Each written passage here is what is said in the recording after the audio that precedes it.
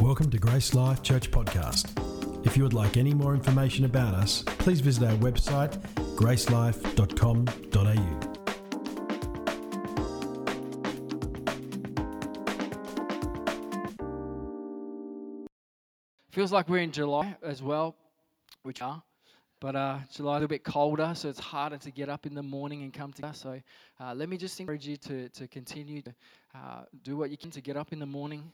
Online church where you could just sit back in the recliner and jammies, and but there is something so powerful when we get together. And I was thinking the whole COVID season and the restrictions, isolation that we experienced. And I was thinking out, the corporate gathering, the coming together of the saints who worship God. And I keep thinking of places like China, where you can actually be persecuted for coming together, where you can be put in jail, where you could be killed for joining together. And they still do it. They put their lives on the line to come together to celebrate Jesus. And we don't want to get into some sort of complacent mentality that there's no joy, there's no benefit, there's no great thing when we come together. So let me encourage you to continue to come with attitudes of worship as we gather to honor and worship Jesus together. As Pastor said, we are going through a series on Galatians, and it is my privilege this morning to kick that off. And I want to invite Andreas to come and read a passage of Scripture for us. And I was wondering this morning, if as we're reading the Word, if we could do something and actually stand together, just posture ourselves in a place of honor and to honor God's Word, to honor God. Stand together, and as he reads it, we just want to position our hearts as the word is spoken. Okay, I'm reading from Galatians 1:1. Greetings from Paul. This letter is from Paul, an apostle. I was not appointed by any group of people or any human authority, but by Jesus Christ himself and by God the Father who raised Jesus from the dead. All brothers and sisters here, join me in sending this letter to the churches of Galatia. May God our Father and the Lord Jesus Christ give you grace and peace. Jesus gave his life for our sins, just as God our Father planned, in order to rescue us from this evil world in which we live. All glory to God forever and ever. Amen. I am shocked that you are turning away so soon from God, who called you to himself through the loving mercy of Christ. You're following a different way that pretends to be the good news. But it is not the good news at all. You are fooled by those who deliberately twist the truth concerning Christ.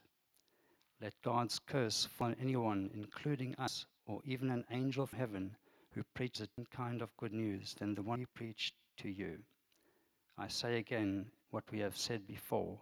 If anyone preaches any other good news than the one you welcomed, let that person be cursed. Honestly, I'm not trying to win the approval of people, but of God. If pleasing people were my goal, I would not be Christ's servant. Thank you, Andreas. As we're still standing, let's pray. Father, we thank you for your word. We thank you for what has been written and recorded. And today, as we dive into the scriptures, Father, we pray that by your Spirit, you would bring revelation to our hearts, that your truth would intersect our lives right where we are, right in this moment, and it would be as fresh today as it was when it was penned. God, we thank you that you inspired Paul to write a letter to a group of churches. Father, we pray that the application and the word for the morning would come into our hearts, would change our lives. Lord, let us see what you are wanting to show us, and let us hear what you're wanting to speak to us. In the precious name of Jesus, we pray. Amen. You can grab your seat. So today we are reading from Galatians 1, chapter 1 through to 10, and I'm going to break this down a little bit. And just to start off, I wanted to tell you a little of a story that I heard about Billy Graham. Now, Billy Graham, when he was a young evangelist, he would travel through different cities in America. He would go to different places, the gospel, and do crusades and do big meetings where lots of people come and they would encounter Jesus. And one time when he was small tent to this place, and they were holding a crusade, and he wanted to, while he's there, he wanted to post a letter And so he was walking down the street looking for the post office. And he comes up to a young man and he says to the young man, "Sir, would you be able to help me find the post office?" And so the young man points it out to him and says, "Just go down there. It's just down that street there, turn left, and then you'll find the post office." And he says, "Thank you for that. I'm in town this week and I'm doing a crusade. I'd love you to come along. And, if you come along, I'm going to be talking to people about how you can get to heaven." And the boy looks at him and says, "I probably won't be coming." And he looks at him and says, "Why that?" And he goes, "Because you don't even know how to get to the bus." There's a Sunday school session going on, not in our church, probably a different one, where the Sunday school teacher is asking kids, "How do you get to heaven?"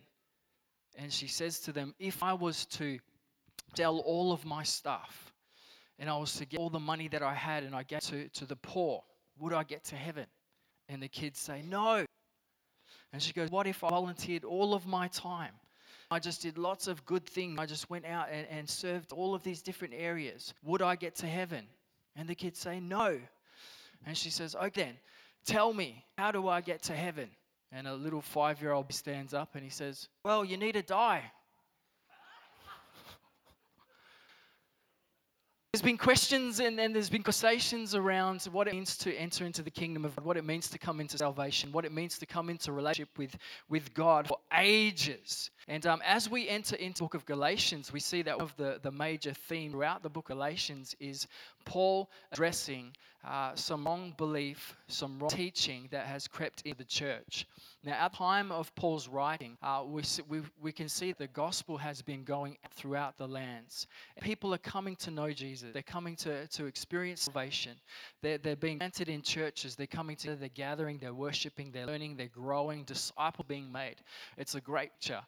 And at the same time that this is happening, there are different groups and different sets of religious teachers, Judaizers, or however I pronounce that, Judaizers that are coming into different churches, into different groups, and teaching other things. And Paul writes the letter to the Galatians to correct a lot that's been taking place and to bring the proper direction to the gospel. And in the start of Galatians, we see that's what Paul's intention is as he writes this.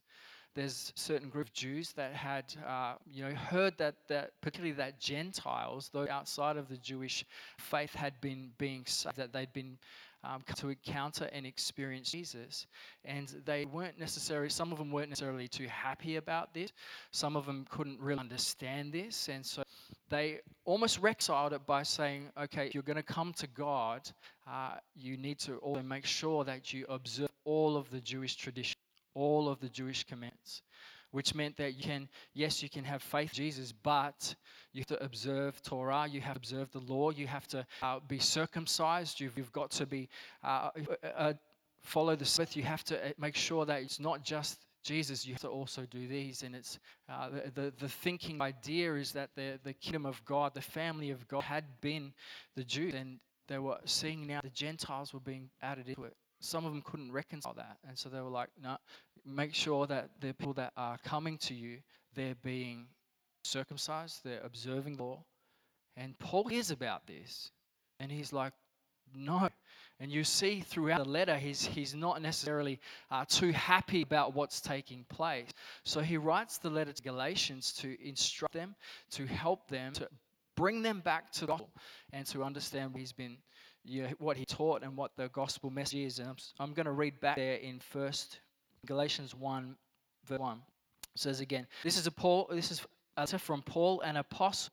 I was not appointed to any group of people or human authority, but by Jesus Christ himself and God Father, who raised Jesus from the dead. The first thing that we see Paul doing is introducing himself. It was typical of his writings, of his epistles, the letters he sent out. But in this context in particular, he doesn't just introduce himself, but he also almost defends his position. And what has happened, we can read as we see, and we'll see as we go over the next couple of weeks, is that the people that had come in to kind of distort or had started to distort the gospel, in order to break down Paul's message, aimed to break down his authority. in order to make his message not stand, that they attacked his authority, attacked who he was. And so he's writing here, I am actually an apostle. I have authority which was not given to me by man, was not given to me by human form, the revelation of God himself. And it's important for us to see this, that Paul, at the beginning of this letter, affirms who he is and who he has called to be. He affirms both his identity and the calling that God's given him.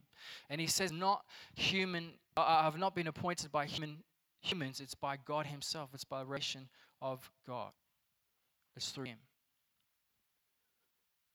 Arguments attacked at that time by breaking down the reputation of the person who was speaking. I don't know if you've ever been in a debate before, or you've been in a conversation before, and one of the things that can take place is as your argument is being rebutted, as someone's speaking against your argument, they stop speaking against the argument and they start attacking you as a person or breaking down your identity or saying who you are.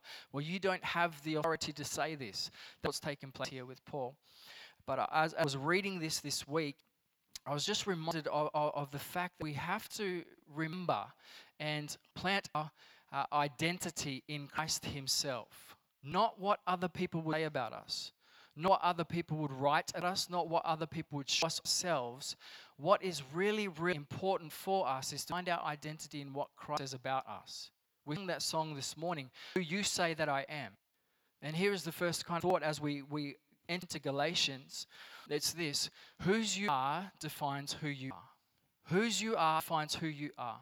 Our world would tell us that we are many different things. You would probably already have had suggested to you of your life.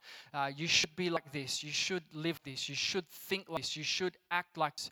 You should believe this. It's who you are. Culture tell us. Other people tell us. We have messages in our minds at times that will tell us this is who we are. The most important thing they have to understand is what God says about us. And Paul is in this place, his argument where his message is being debunked or is being retaliated against. He first and foremost affirms his identity. I am called by God. I am an apostle. And I don't think this is a statement of arrogance. I don't think it's a statement of ego or elitism. I believe that this is Paul, saying that I have been called by God and he has given me the authority to do this.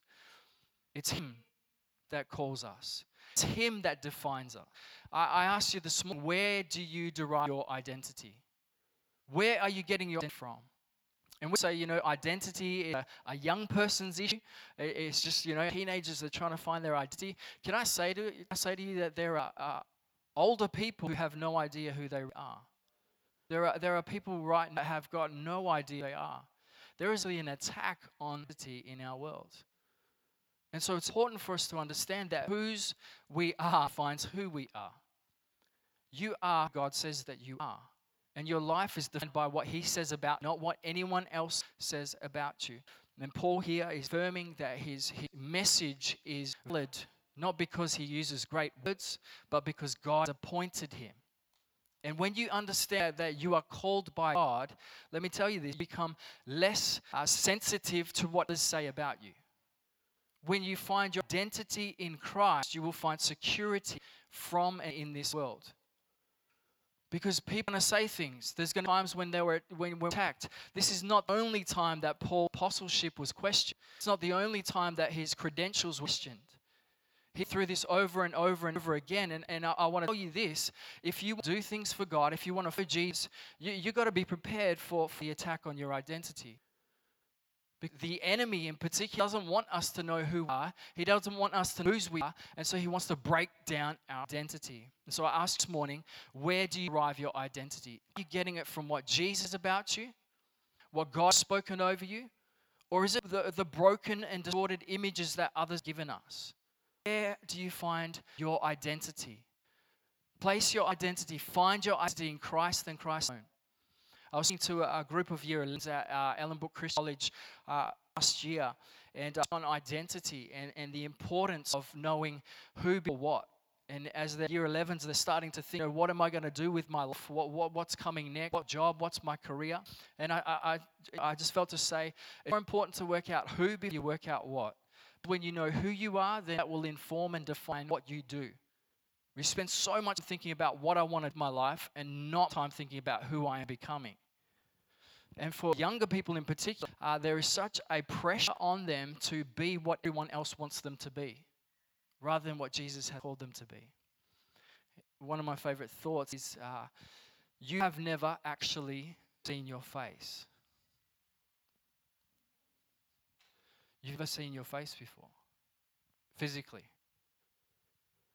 You've seen a reflection of your face, whether that be a mirror or a camera or a picture. You haven't physically seen your face, and so you know of your face is actually a reflection of what has shown to you. So what if the mirror was distorted, or what if the mirror was broken? What if the lens was out? Then you receive a distorted picture of who you are.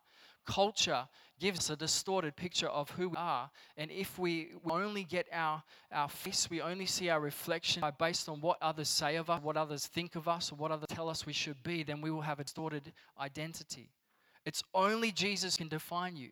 The one who created you, the one who formed you, he has right to define you. And his definition of you should bring life to you. He loves you. Mama, as I was thinking you 2 weeks ago, I was like, I can't wait to get to meeting together and having one of Norma's hugs. And I don't even like hugs. But I just felt to encourage you. You call me precious all the time. I just feel encouraged. I was thinking of you, and I was getting tears in my eyes, thinking of how precious you are. You are such a precious person. We love you so much. And I just felt God's heart overwhelming, the Father's love for you.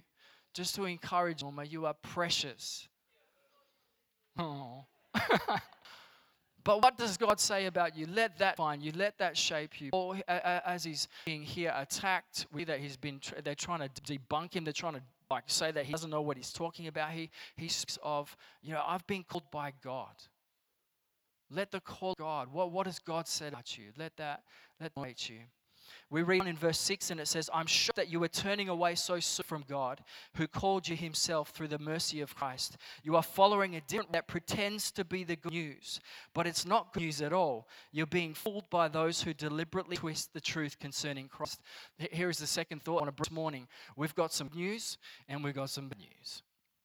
Paul says that I've preached the good news to you, but here is some bad news. You're listening to someone give good news that's not actually good news. Guess what? There's no gray area. If it's not the good news, then it's bad news. Because if it's the good news, then it's not going to bring the fruit that God wants from the gospel, that he has intended from the gospel. And so the Galatians they've received the gospel, the good news of Jesus, that he came to die for their sins, that by his death they now have life. They have relationship with the Father. The gospel speaks of two sides. It speaks of Jesus saved us from our sin. He saved us from death. And he saved us to God. He has saved us to the kingdom. He has saved us to his family. That is good news. And as the Galatians had started out with the good news, Paul says that you started out like this, but now you've turned away so soon from God. And I've got some bad news for you. The good news you're listening to, it's actually good news. It's bad news because it's a distortion of the truth. They were like, yeah, we've got Jesus, but we also have circumcision, and we're observing law, and we have to do this and this and this. And it was like, no, Jesus came to set you free. He paid the penalty. He took on your sin.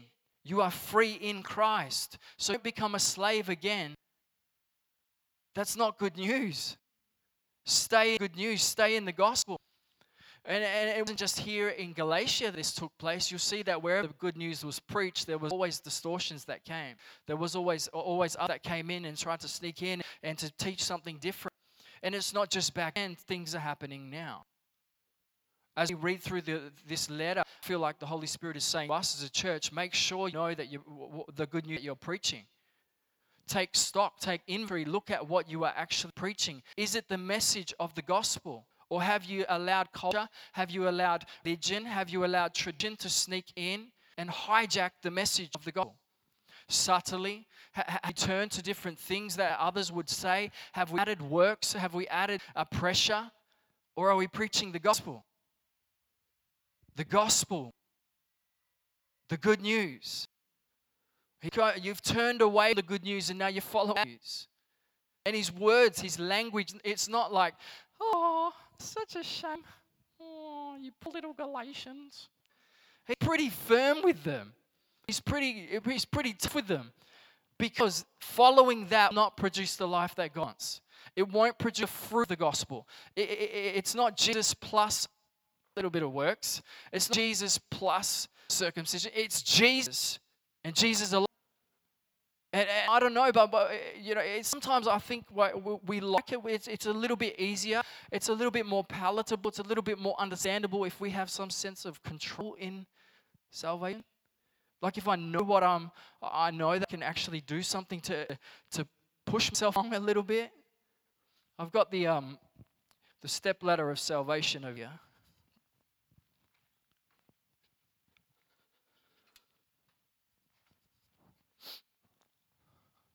What was that?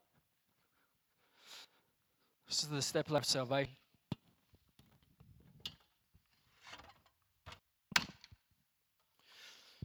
And people grapple with this, they've struggled with this for centuries. What do we have to do to be saved? How do we come into God's kingdom? And it's easy in our minds, I think, even for those of the Jewish faith in this time, to say, well, we can actually earn it. We can work toward it. Because if we do, and if we work hard enough, if we can possibly earn our way there. We can work our way there. But where is the limit? Which step do we need to go on? Let me ask you some questions, and we're gonna play a little game. This is the step ladder of salvation, and I want to know, this is the point here, that this is ultimate good, and this is ultimate not so good. Where do these people sit on the step ladder of salvation? All right, let's have a look who we got here. All right, start with an easy one. Mother Teresa. Where does she sit? Up the top, right up the top? Someone's got to speak up. Here. Lower. First step. We're there. Mother Teresa. All right. Kanye West. Pre-Jesus is king. Down the bottom. Low as you can go. I'm going to put it up. So it's not quite down the bottom. All right. Hitler. On the floor. Turn him upside down. Stay there. All right. Mark McGowan. Single-handedly has eradicated COVID-19. Top. Above Mother Teresa. He's quite popular right now. And then we have, this was meant to be Gamaliel. Who knows who Gamaliel is? Someone tell me. It was meant to be Gamaliel, who was Paul's teacher, but Gargamel came out, so we'll play. Where's Gamaliel go?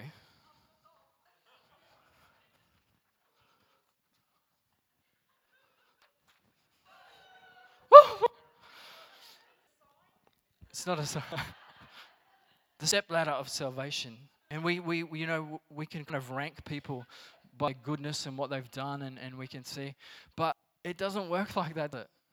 And it seems silly. It's a bit of a game, but I can fall into this mentality that if I do enough, if I'm just good enough, if I just behave enough, if I just enough of what God says, then I can kind of work my way up step ladder. But we understand as Christians that it was not to be attained in the flesh. And I want to make sure you understand that the law was not the opposite of grace. The law was a gift of grace. But the law was never able to save us. It was only to keep us safe when Savior came. The only one that fulfilled the law was Jesus. And so because of what he has done, we are accredited righteous. It's imputed to us. His righteousness is given to us because of what he has done.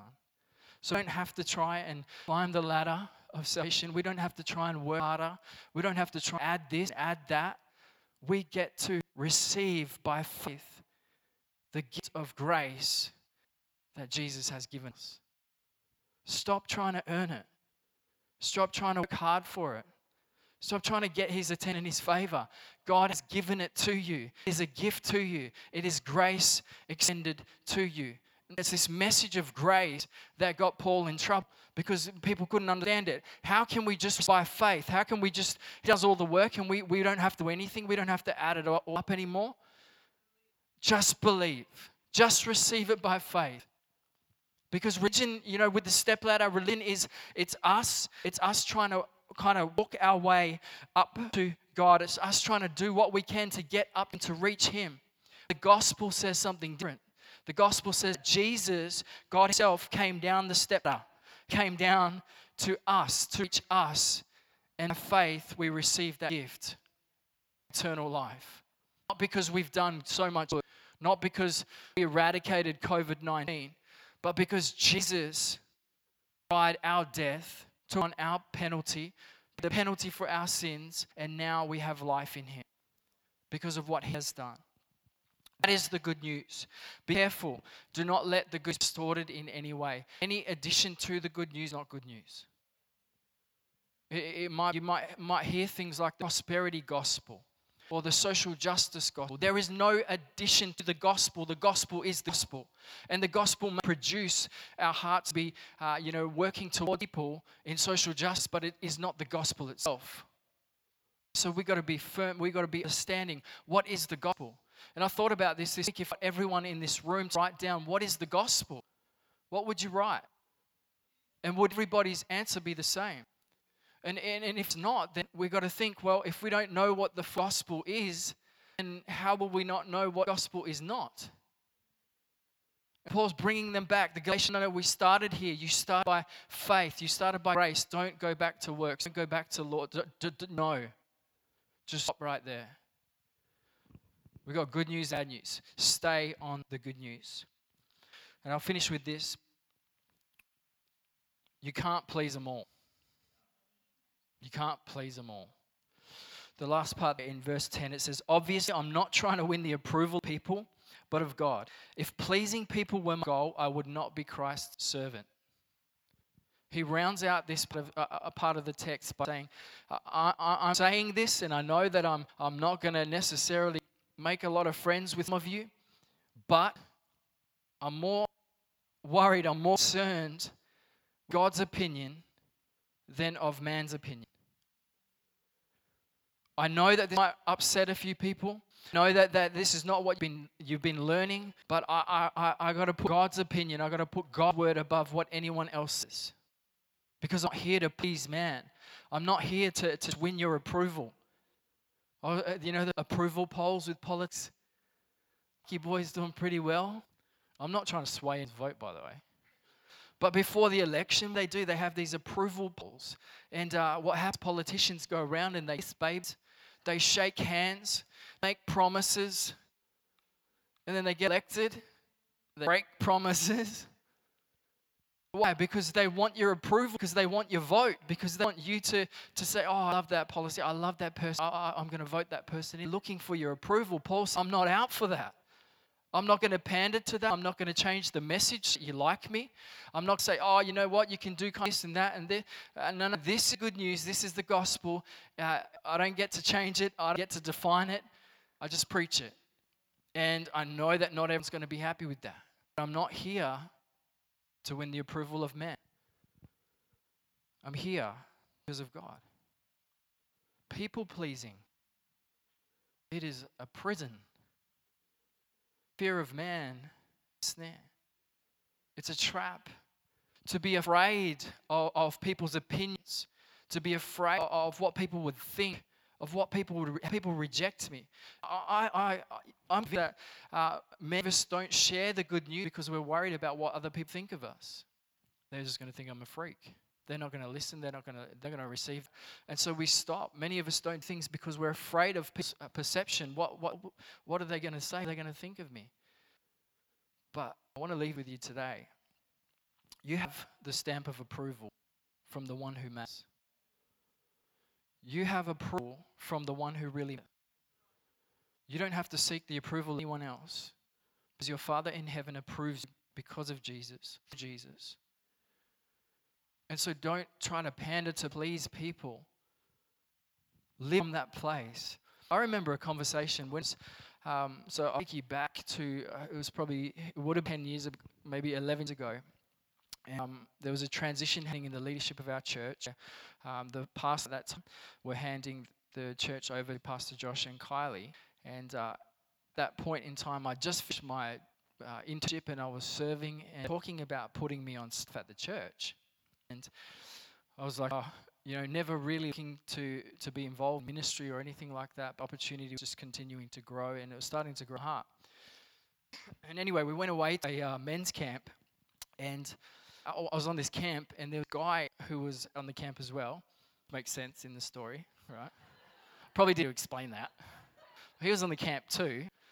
And morning, he took it upon himself, and his intentions were genuine, to sit down and to have like an hour-long conversation with me about how he didn't think I should be on staff and how I shouldn't be putting my name forward or promoting myself in a way that would, lead to me being in a position in the church. And he had a lot of reasons that I shouldn't be doing. My past, he talked about my experience, he talked about my age, he talked about my bad jokes. And he said, and there's lots of other people that are thinking this as well. I thought, no. I was like, oh, wow. Wow, people think like we can kind of tell you're putting yourself in effort for this. I'm like, wow, people actually think that. And I felt so bad because that was in my heart. And anyway, after this little chat we had, I obviously left feeling great. I was thinking, man, is that right? Like, oh man, like people are saying this, they're talking. But I've now, in being in ministry for a few years, that when people say everyone's saying it, it's usually them, someone else, their mate on Facebook. Don't try that one on me. But I was discouraged, and then I think this is the third day of the camp, and I was just spending a little bit of time by myself with God. And he led me to Jeremiah 1. And in Jeremiah 1, he said, I formed you. I called you. I appointed you. That sat with me. And received that, the revelation of what God had said and what his call was. And when I had that revelation of what he had said, it didn't necessarily matter anymore what opinion of someone else was. We're not there to win his approval. And we're not playing politics. We're serving Jesus. And he gets to call shots.